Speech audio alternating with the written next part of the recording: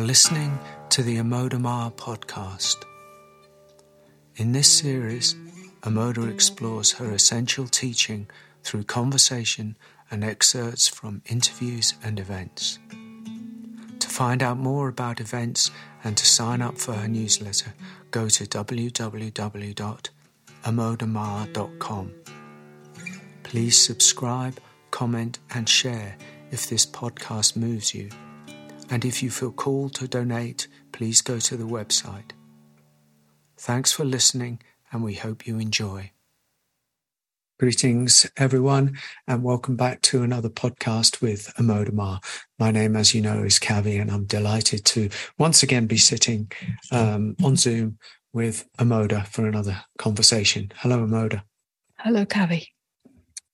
Okay, let's not beat around the bush, as they say.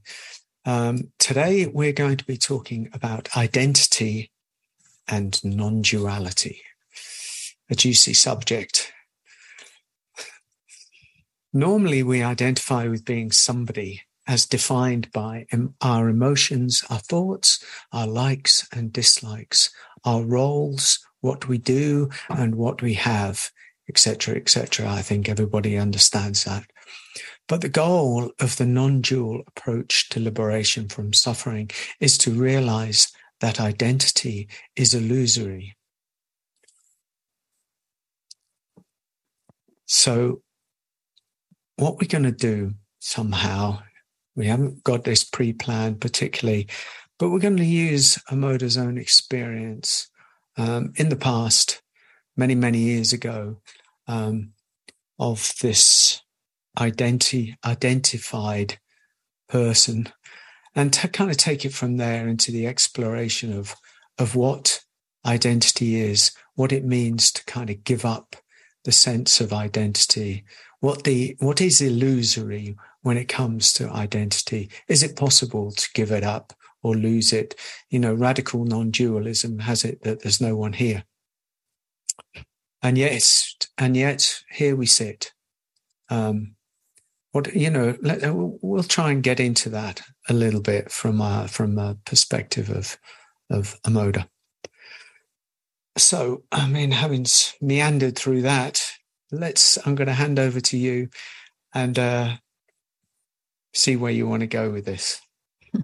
Thanks. Well, let's begin with the default position, which is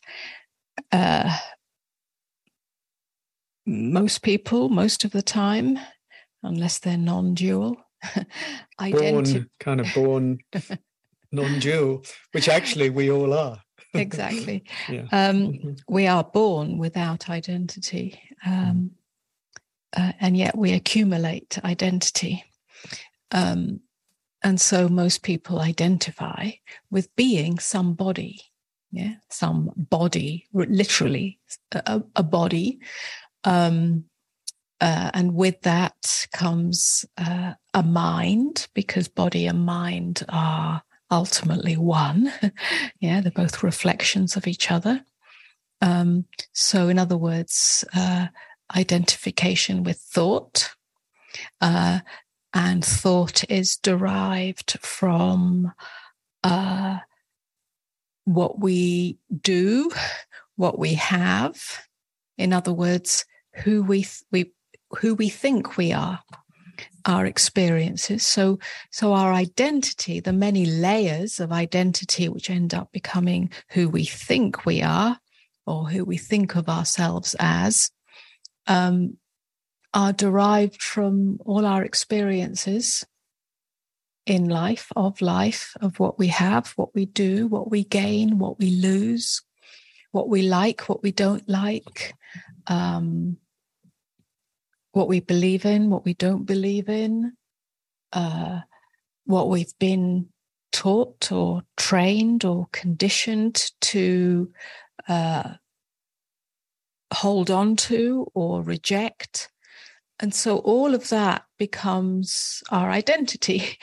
And mostly that's not examined, that remains unexamined identity. It's just, like I say, the default position.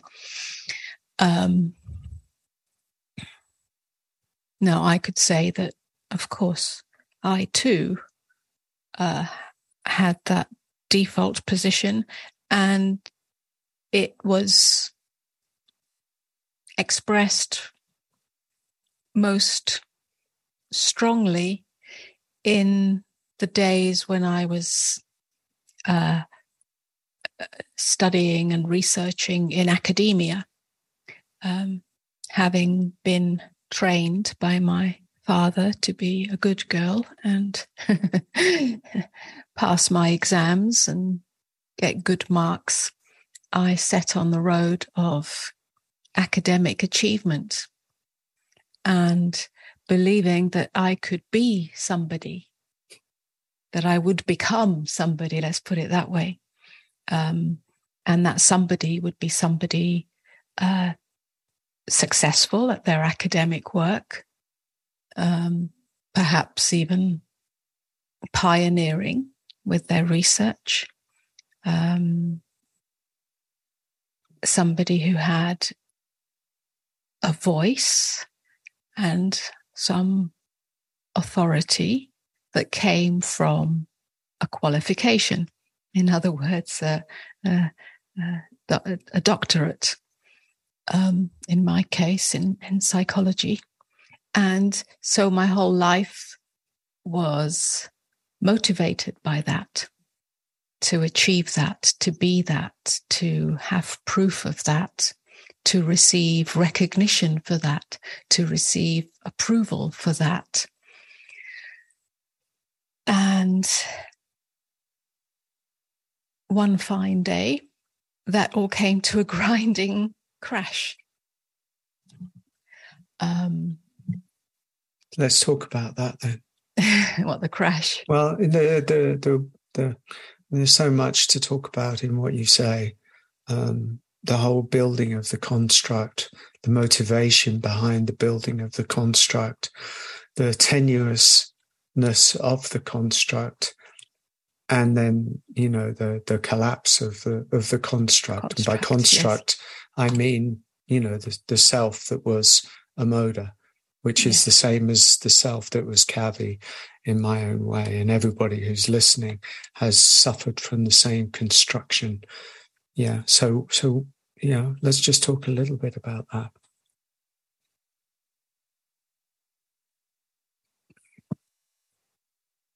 The construct came undone. Yeah. And with that, all the scaffolding that upheld a sense of me as somebody, or me as striving to be somebody. So there was a kind of image of myself that I was trying to become. Yeah. The successful, the achiever, all the things that I've just touched on. So I was striving to become that. And so that image is what of self, of me, was what motivated my actions, my behavior, where I put my energy, where I put my thoughts, where I put my feelings, my emotions, and so on and so on. And that essentially built up to such a degree that it came undone. But it came undone very suddenly, and it came undone very dramatically. Now, yeah, you mentioned non-duality, identity and non-duality at the beginning of this conversation. So the goal, or one of the goals, or one of the possibilities, or of non-dual realization, or the liberation that comes from non-dual realization rather, is the undoing of the construct of me. Yeah, and in that there's a great liberation. And essentially that's the question of true inquiry, who am I, which is at the core of all at the core of the path of enlightenment, or the path of liberation. For me, that took place without any self-inquiry. Without any context then of... Yes. Okay. There was no context whatsoever. I wasn't on a spiritual path. Oh, you weren't? No. Nothing? Nothing. Absolutely nothing. So this was it was also in the 80s, I think. It was in the early, right through to the late 80s. There wasn't the, the milieu of spiritual teachings that there is now. Non-duality wasn't something that was in the spiritual culture, unless it was more along the lines of traditional Advaita. And so I wasn't on a spiritual path. I wasn't on even a self-development path. I wasn't doing any self-help methods or anything like that. I was strictly on my academic path. I had explored Jungian work and symbology and so on. I had explored some of the transpersonal realms, but more from the point of view of an academic interest. Of course, there was a personal interest, but I hadn't really looked at myself in any way. There was no self-examination. So there was no context for it. And there was no inquiry, and there was no, so it came as a great cataclysm. And that cataclysm resulted in not just the crashing down of the construct, well, not just, that's the main part, was the crashing down of the construct of me as somebody or striving to become somebody, but it had an impact on all the structures of my life. So the two kind of imploded together. Yeah. So the academic path or career came to an end, and everything that went along with that. And so I was left as a nobody. I was left in no man's land and stripped of all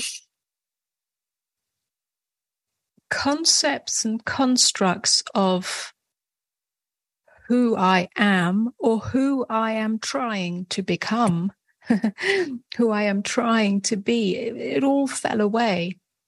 It was both a curse and a blessing, or rather it was a cataclysm, it seemed at the time, but also a great blessing seen in retrospect. Yeah. Because it gave me the opportunity to explore or to live, if you like. To explore, what I mean by that is to feel the energetic impact of being nothing and nobody. I literally lost everything that I owned. On a material level, I lost my home, I lost my relationship, I lost the few possessions that I had, books and clothes and so on and so on. I lost my academic path and my whole raison d'etre. So the motivation was taken away. There was nothing to strive for. And so, where I ended up very quickly, which was in a very different part of society, let's say, from the academic world and from what I had been familiar with. In that world, nobody knew anything about me. Nobody knew about my background. Nobody knew about my academia. Nobody knew about where I'd come from. Nobody knew about anything about me. So I kind of literally became nobody. And there was a certain freedom, I think, that you probably experienced in that. So not only was it the trauma or the crushingness of losing the identity, the construct that failed, but actually the liberation. There was a certain, excuse me, and definite liberation from the pressure and the prison of trying to be somebody, of upholding this sense of self, the sense of me as anything.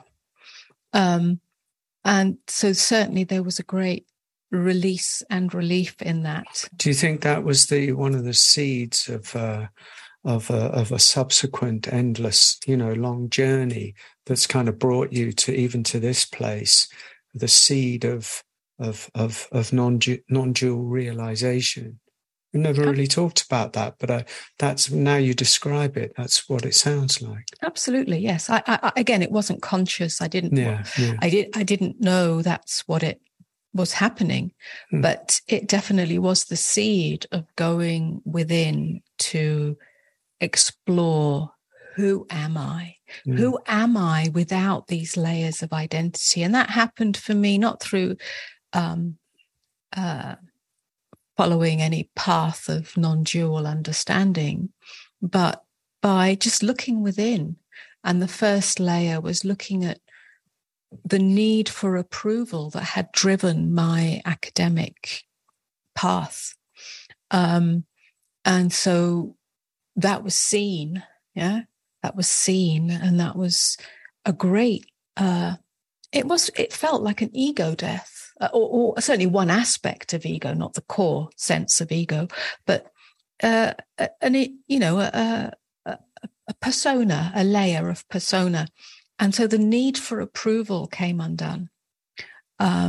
Approval from my father, who actually wasn't alive then, but still the approval was alive. The need for approval was alive. Internalized. And then the need for approval from some vague thing, entity that I might call God, the need for approval from life, by life itself, what life brings. So that was a great exploration. So I guess that's the beginning of examining who am I. Yeah, it also released a certain, there's so much to say about what you were talking about, but it certainly released a kind of wildness in you that had not been existent probably up until that point, because and just moving on from that, when you've talked about your past before, and you just said the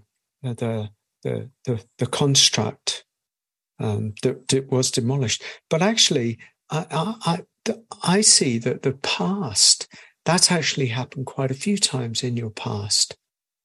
You were involved in a bombing campaign, when the Turkish invaded Cyprus. You had to leave who you were. And also, right from the get-go, you were ill-defined, because your original father, the natural birth father, vamoosed within a very short time. So actually, there's been an identity issue all through your life. Yes. So, in retrospect, I can see how the early experiences of having vagueness or confusion or uncertainty around identity that's drawn from who our parents are, what our ancestry is, our culture, brilliant, our sort of DNA line or genetic line, whatever we want to call it, our environment, our language, even. Yes, exactly. All of these things were completely, I could say, fluid, fragmented, uncertain. It's like there was no real ground of identity to stand on. Wow, even being a girl, which obviously I am, or I have experience of female body, that's very obvious. But even that wasn't so certain in the sense that my father, not my biological father, but my adopted father, treated me like a boy. Yeah. My hair was cut very short. I used to go to the barbers. He wanted me to achieve like a boy. And I wasn't allowed to play with dolls at all, or even, fluffy stuffed toys, none of the girly things. And so on and so on. And so I sort of developed, even though I wasn't a tomboy at all, I was actually very girly, but I developed a kind of boy's mind in terms of be what I wanted to be, and denied all the feminine things. So it was all very, fragmented, so no ground to stand on. So no, that's right. That's why you're such a great teacher in a sense, because two things. One is that who am I? Who am I? The fundamental question of non-duality has been prevalent actually in your life, as it has for a lot of people, but yours more so than many. Mine was a stable, dysfunctional but stable English 2.1 kids and, yada, yada, nuclear family. But yours was all over the place. You were wondering who you were from the very get-go. And so then you created this false construct, or the achiever. Yeah, we all try to become something maybe, or, yeah. And so there was the investment, yeah, of a mode of the thing. But it was inherently flawed from the first place. It was, and actually all those experiences or conditions, if you like, of this life, and maybe other sort of karmic causes, if you like, or factors. I actually had a very weak ego self. I had a weak sense of myself, even though I was striving to become somebody. That was to compensate for that. But as a child and growing up, actually I had a very weak sense of self. And so all of that... There was no brothers and sisters for any context. No brothers and sisters, no friends. No context. No context. And so actually all of that served for when the construct did fall apart, because it couldn't sustain itself anymore. It happened very quickly and very suddenly. But that didn't lead to, for many people caught in the same way, in the same trap as most people are, that would lead to an irrevocable potential for breakdown, which is catastrophic breakdown, which could lead to suicide, which could lead to addiction, which could lead to any sort of violence against oneself or against the other, to the point that it's actually very difficult to recover. In many ways, it may take years and years, or you may never do it because the investment is so great. And yet here we are with a person such as you, where that very breakdown did lead, either quickly or slowly or whatever, to a breakthrough of some kind of form. Now, I mean, to me, that's a grace, as we've talked about, I know, between us. But wow. Yes, I mean, yeah, you're right. It could lead to all sorts of problems. Because you'd had psychological problems before that. Sorry to interrupt, but you'd had mute problems. You'd had some psychological issues in that sense. Not, hadn't you? So, but here something happened. Yes, again, that was just the way it was. It was the right time for something to break through, for a breakthrough. At that point, I was able to, I don't know how it happened, but very quickly, a whole different dimension of exploration opened up to me. I was immersed in exploring all the modalities of different types of meditations, of different philosophical and esoteric teachings, metaphysical teachings, transpersonal teachings, both on a in terms of the teachings themselves and also the practices. I was able to explore my own personal history and a whole plethora or Pandora's box of previously suppressed emotions that came up from my personal history. So I had a rich Pandora's box to play with. I'm sorry, and some MDMA as well. That was part of the Pandora's box. Yes, a great gift, unbeknownst to me, was MDMA, which allowed me to. It opened my heart in a way that hadn't been opened before, and opened me to being fully present without the the fear and self-doubt that had always been there. Wow. Now, of course, I didn't live in an MDMA reality 24/7, although it was sometimes like that. But it actually served me. I didn't get further lost in it. I actually, if you like, contacted or were able to access parts of myself that had previously been inaccessible. And that, together with some, all the inner work I was doing, but also some very grounded, if you like, I think it was psychosynthesis at the time. So we were doing voice dialogue work and dream work and all sorts of things like that, allowed me that together with the more recreational MDMA, but which actually served my inner growth,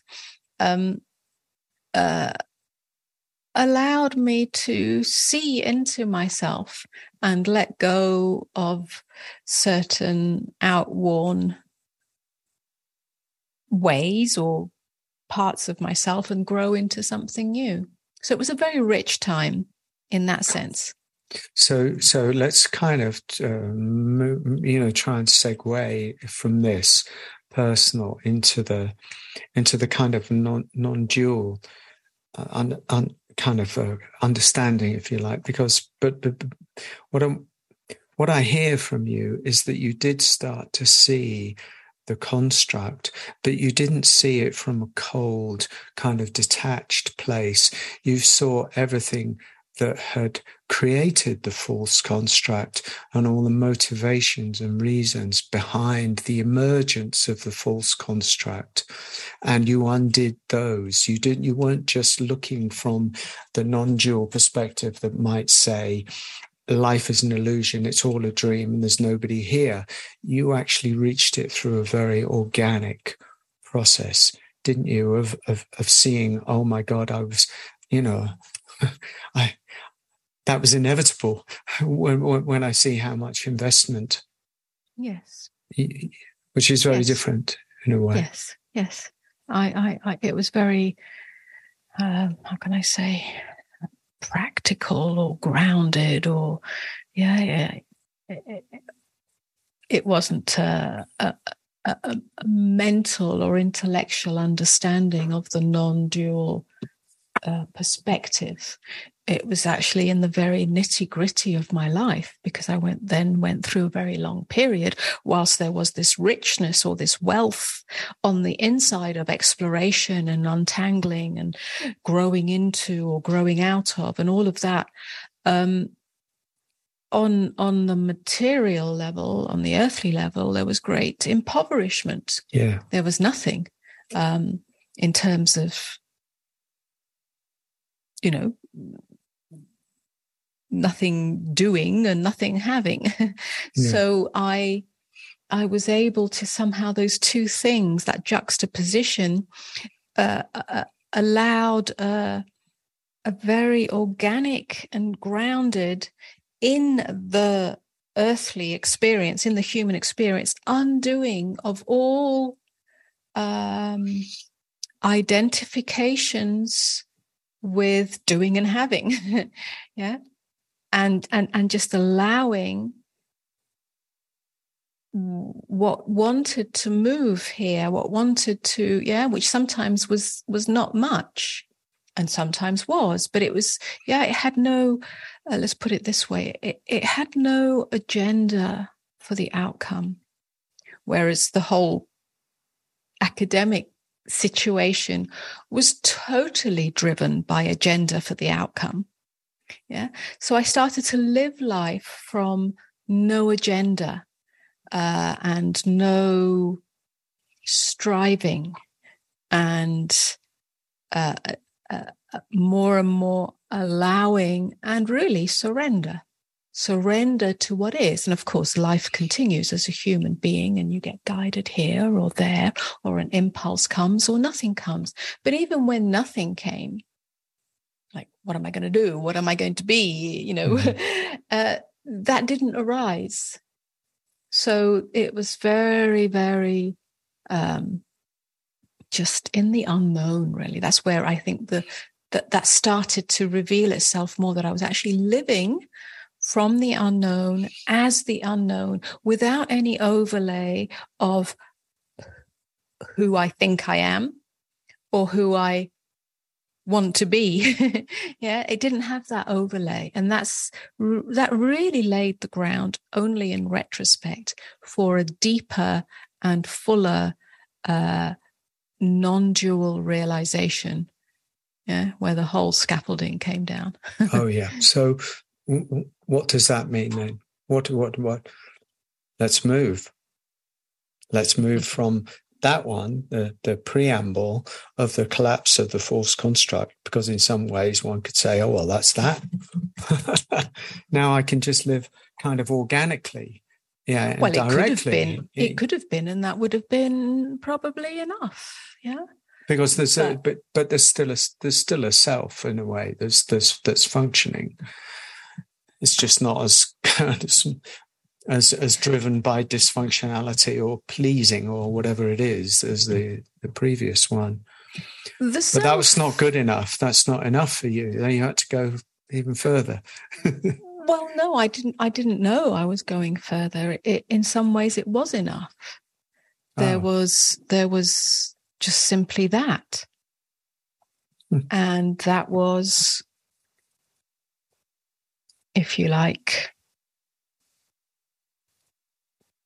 accepted or, enjoyed, if you like. It wasn't, it just simply was that. But life, or one's inner unfoldment, has other plans. And so there was a deepening. And in that deepening, other aspects, or more other deeper aspects of the construct of self revealed themselves. And that was the abandonment. The core sense of abandonment from God. Which wasn't to do with my past, which wasn't to do with my circumstances. It was an existential landscape, and that just revealed itself.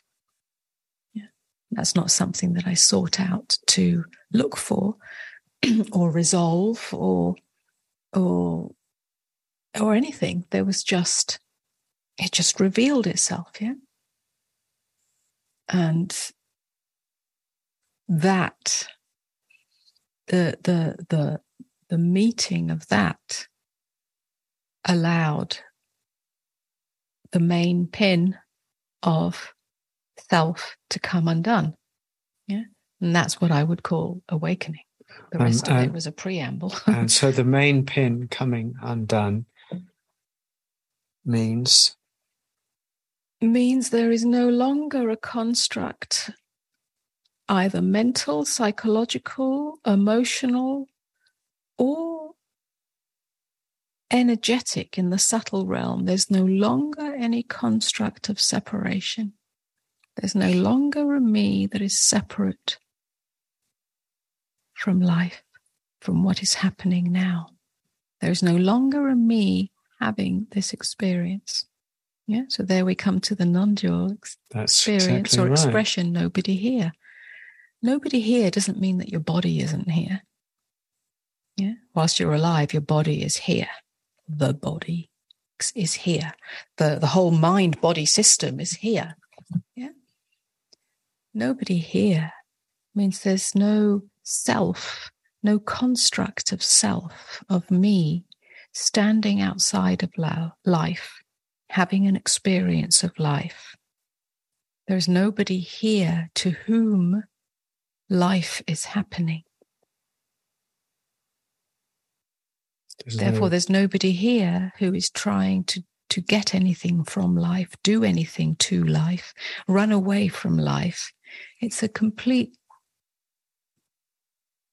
mergement with what is, which means the deepest acceptance of what is.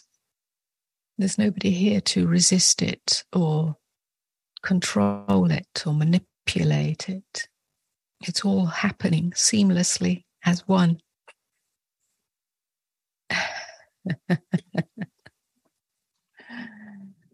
The radical impact of that, yes, is, let's talk about inexpressible. Is inexpressible, yeah.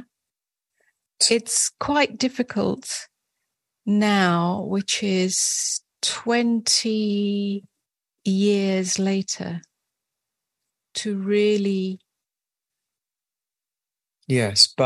touch that fragrance, yeah, because it's moved and it's been embodied and integrated and has become very ordinary. But when that took place, and for for several years following that, even I would say longer than that, 7-8 years following that, it had a radical impact.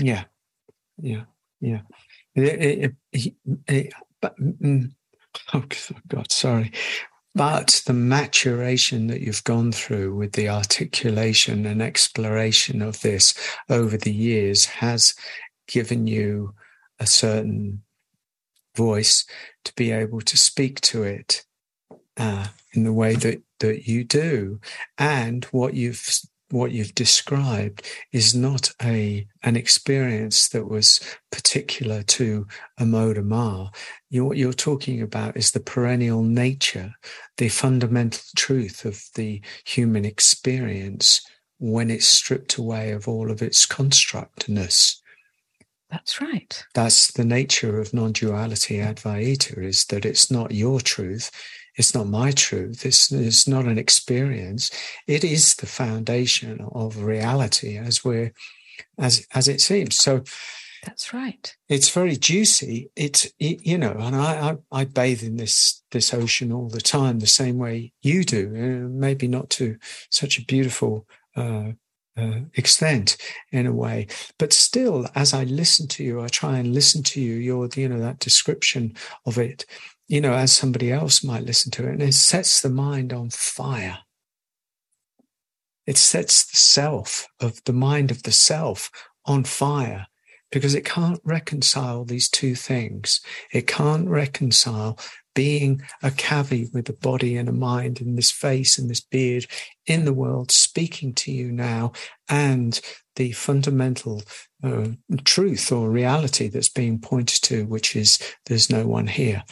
Cannot reconcile those two things. So something has to happen. Either the truth that you're talking becomes just a belief, and I'm going to override any other sensation. And to me, I've seen the radical non-dualists, and they tend to not be juicy in the body or juicy in the, they laugh about it because it's a hilarious thing, but it's not really an embodied thing.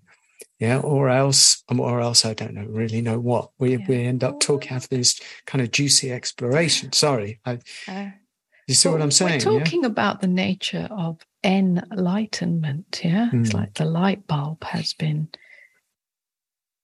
shone on the nature of illusion not being that your body is an illusion, or your, or anything that you experience being an illusion.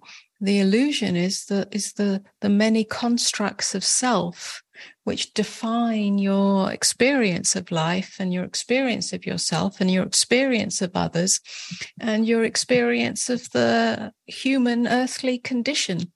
When that's all, when the light has been shone on that, it's seen to be illusory. It's made up, and so we start to experience. That's why I say it's radical. Everything. We experience relationships, we experience life, we experience what happens, we experience what doesn't happen, we experience what we like and what we don't like, what is painful and what is ecstatic. We experience all that completely differently when there's no overlay of the illusory construct of self. That's enlightenment.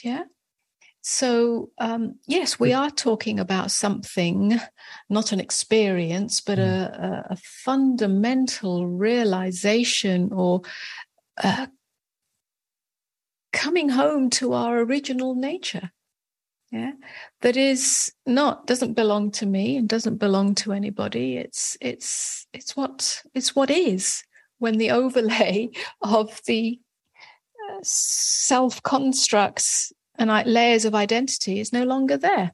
And then we call that self-realization, we call that liberation, we call that the non-dual understanding or recognition. We'll call it what we like, but there it is. And it doesn't belong to anyone.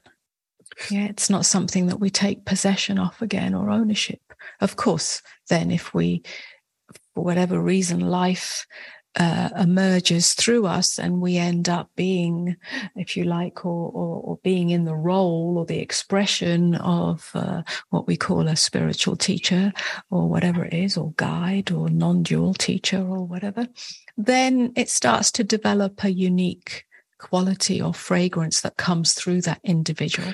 Why does the same realization in one teacher, let's say, or human being, lead to the same realization, I'm saying, lead to a kind of cold detachedness, if you like, in one person or teacher, and actually a warm, compassionate quality in another teacher, because actually they've had the same realization?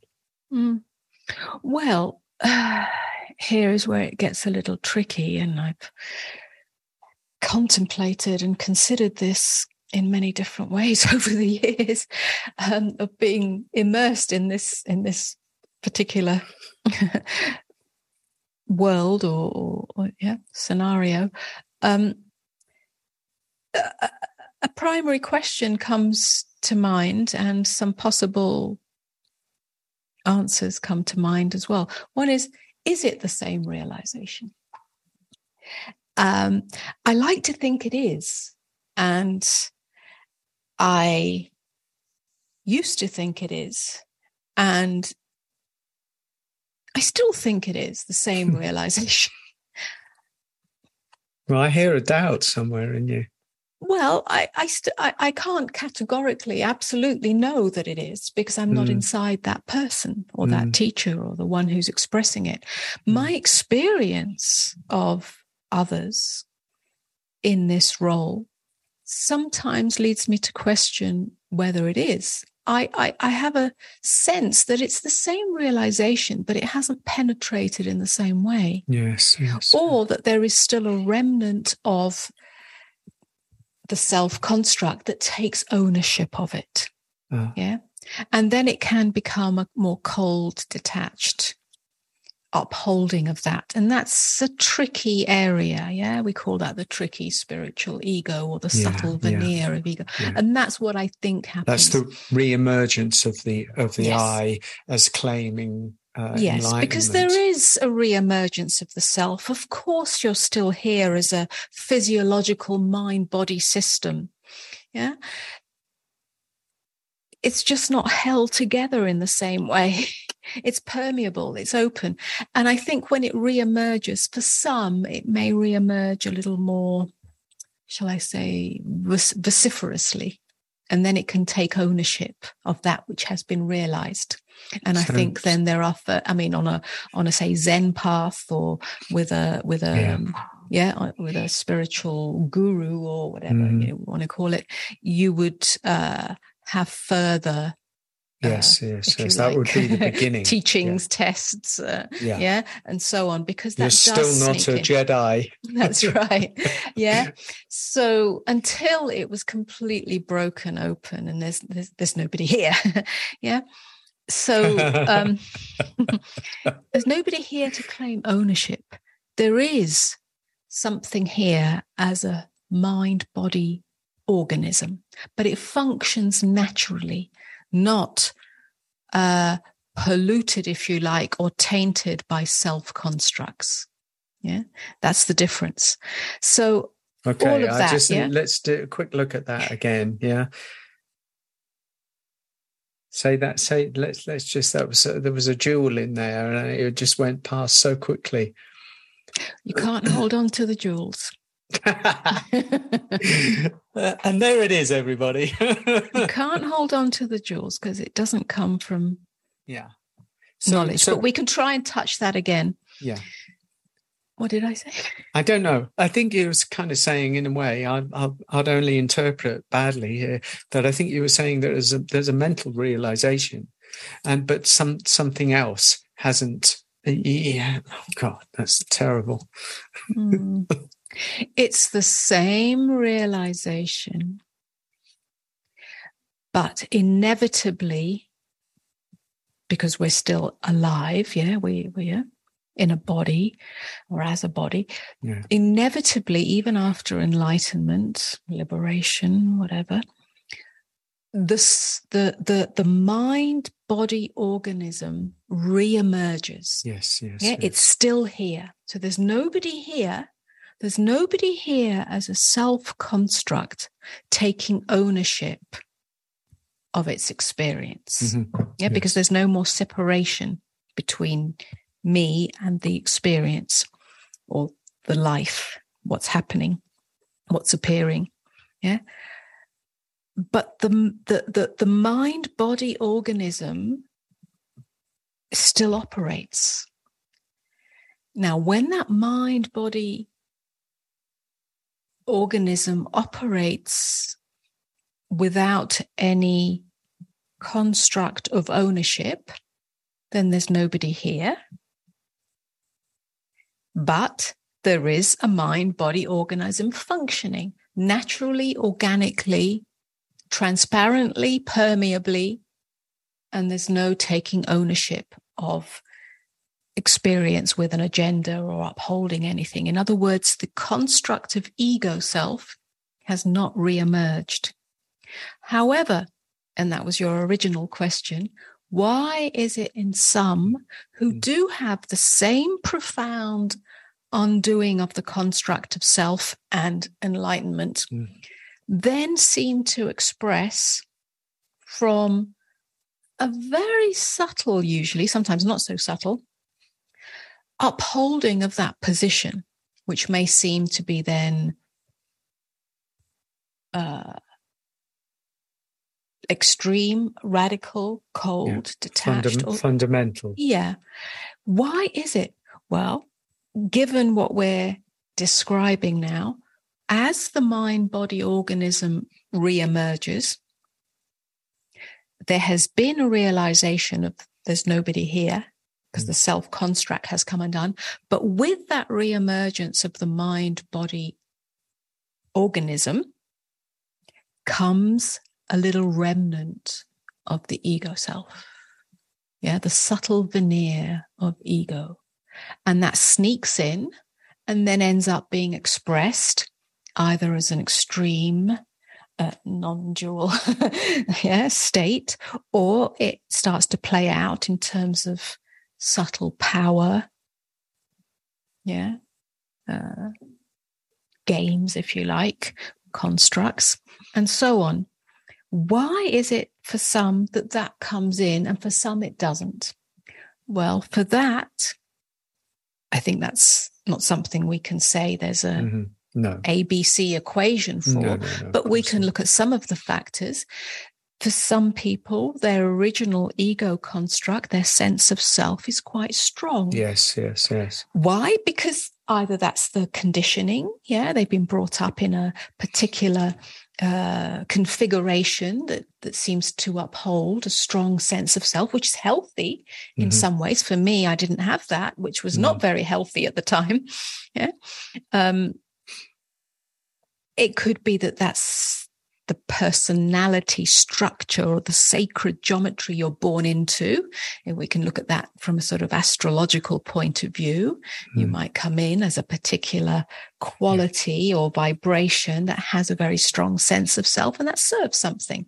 And for some, it's much vaguer, much more airy or watery or something. It could be karmic. And so on. So there are many factors for that. Now, if you look at perhaps where we started this conversation, my particular history and geometry and circumstances and configurations, because there was so much fragmentation, because there was so much unknownness about who I was, who I am, when it came undone, there wasn't much there to reform itself because I'd been battered by life and so many things had been taken away. My father had been taken away from me. My home, being in a war, everything gets taken away. Safety, certainty gets taken away. And that was right when I was a child. So, I really felt that and knew what that was. So there was never certainty and safety ever again. Because of the whole PhD that I'd spent, I don't know, I can't remember, it was 12 years or more, totally given to that, came undone. Because many things in my life came undone very, very dramatically. There wasn't much ground to stand on. When it re-emerged, when this mind-body organism re-emerged, which of course it did, it didn't have any ground to stand on.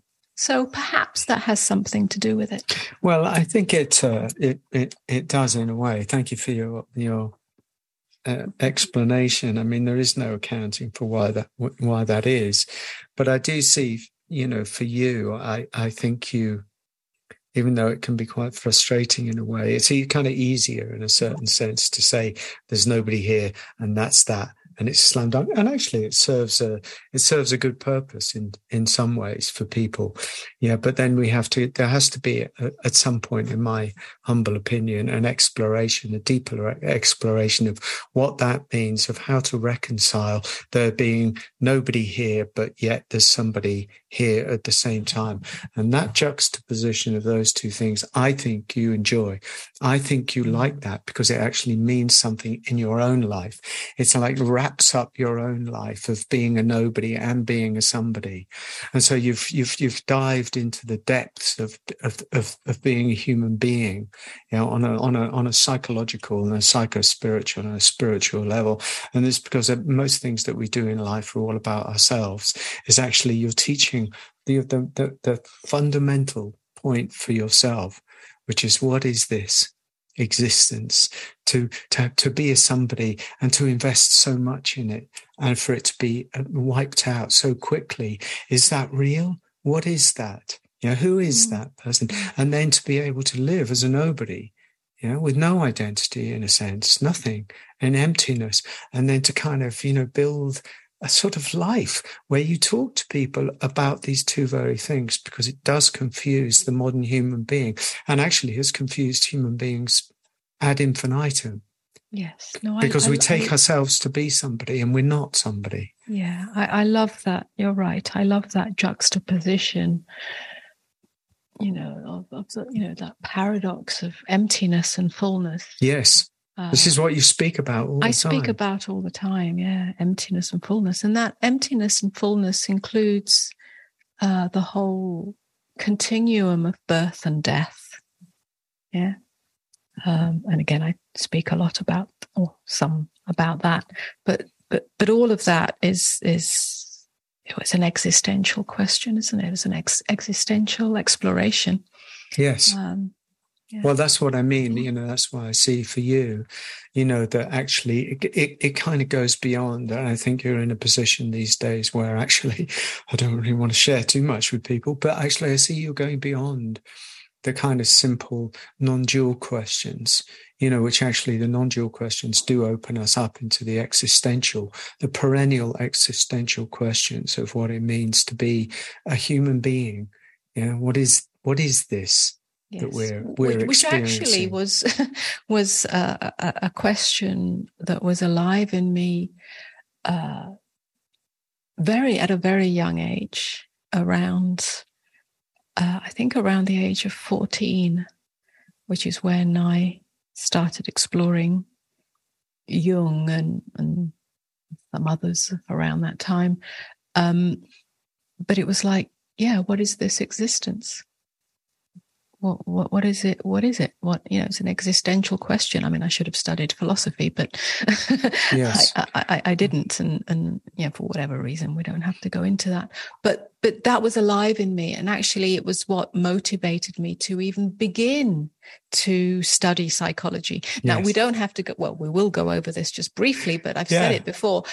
It was totally hijacked. Yes. That whole exploration was totally hijacked by my need to get some kind of access to a university, which ended up being experimental psychology because of certain conditions in my life. That your desire was to follow from 14 years old the fundamental questions of what it means to be a human being, i.e., a different sort of psychology. A different sort of psychology. I ended up in experimental behavioral psychology, which was absolutely anathema to me. One of the problems was nobody understood what I was talking about. And of course, when you're at school at that age, they say, well, what do you want to be? Yes. And I tried to explain that. They said, oh, why don't you become a science illustrator? Because it was a marriage of science and art. And I was trying to explain it from the existential point of view, that it's a marriage of science and art, much like Leonardo da Vinci or Jung or something. But I mean, this went way over their heads, or they thought I was too big for my own boots or something. And said, so I got led on a practical level down the road of applying for a university degree that happened to be experimental psychology. I didn't even know it was experimental psychology. And that's where I ended up. But the point of that little detour was just to say that question, the existential question, what is this existence? What does it mean to be existent as a human being? Exactly. Do we exist? Don't we exist? Is there such a thing as existence and non-existence, which is the whole question of emptiness and fullness? And that was alive in me way back then, and then got totally hijacked, overtaken by the direction of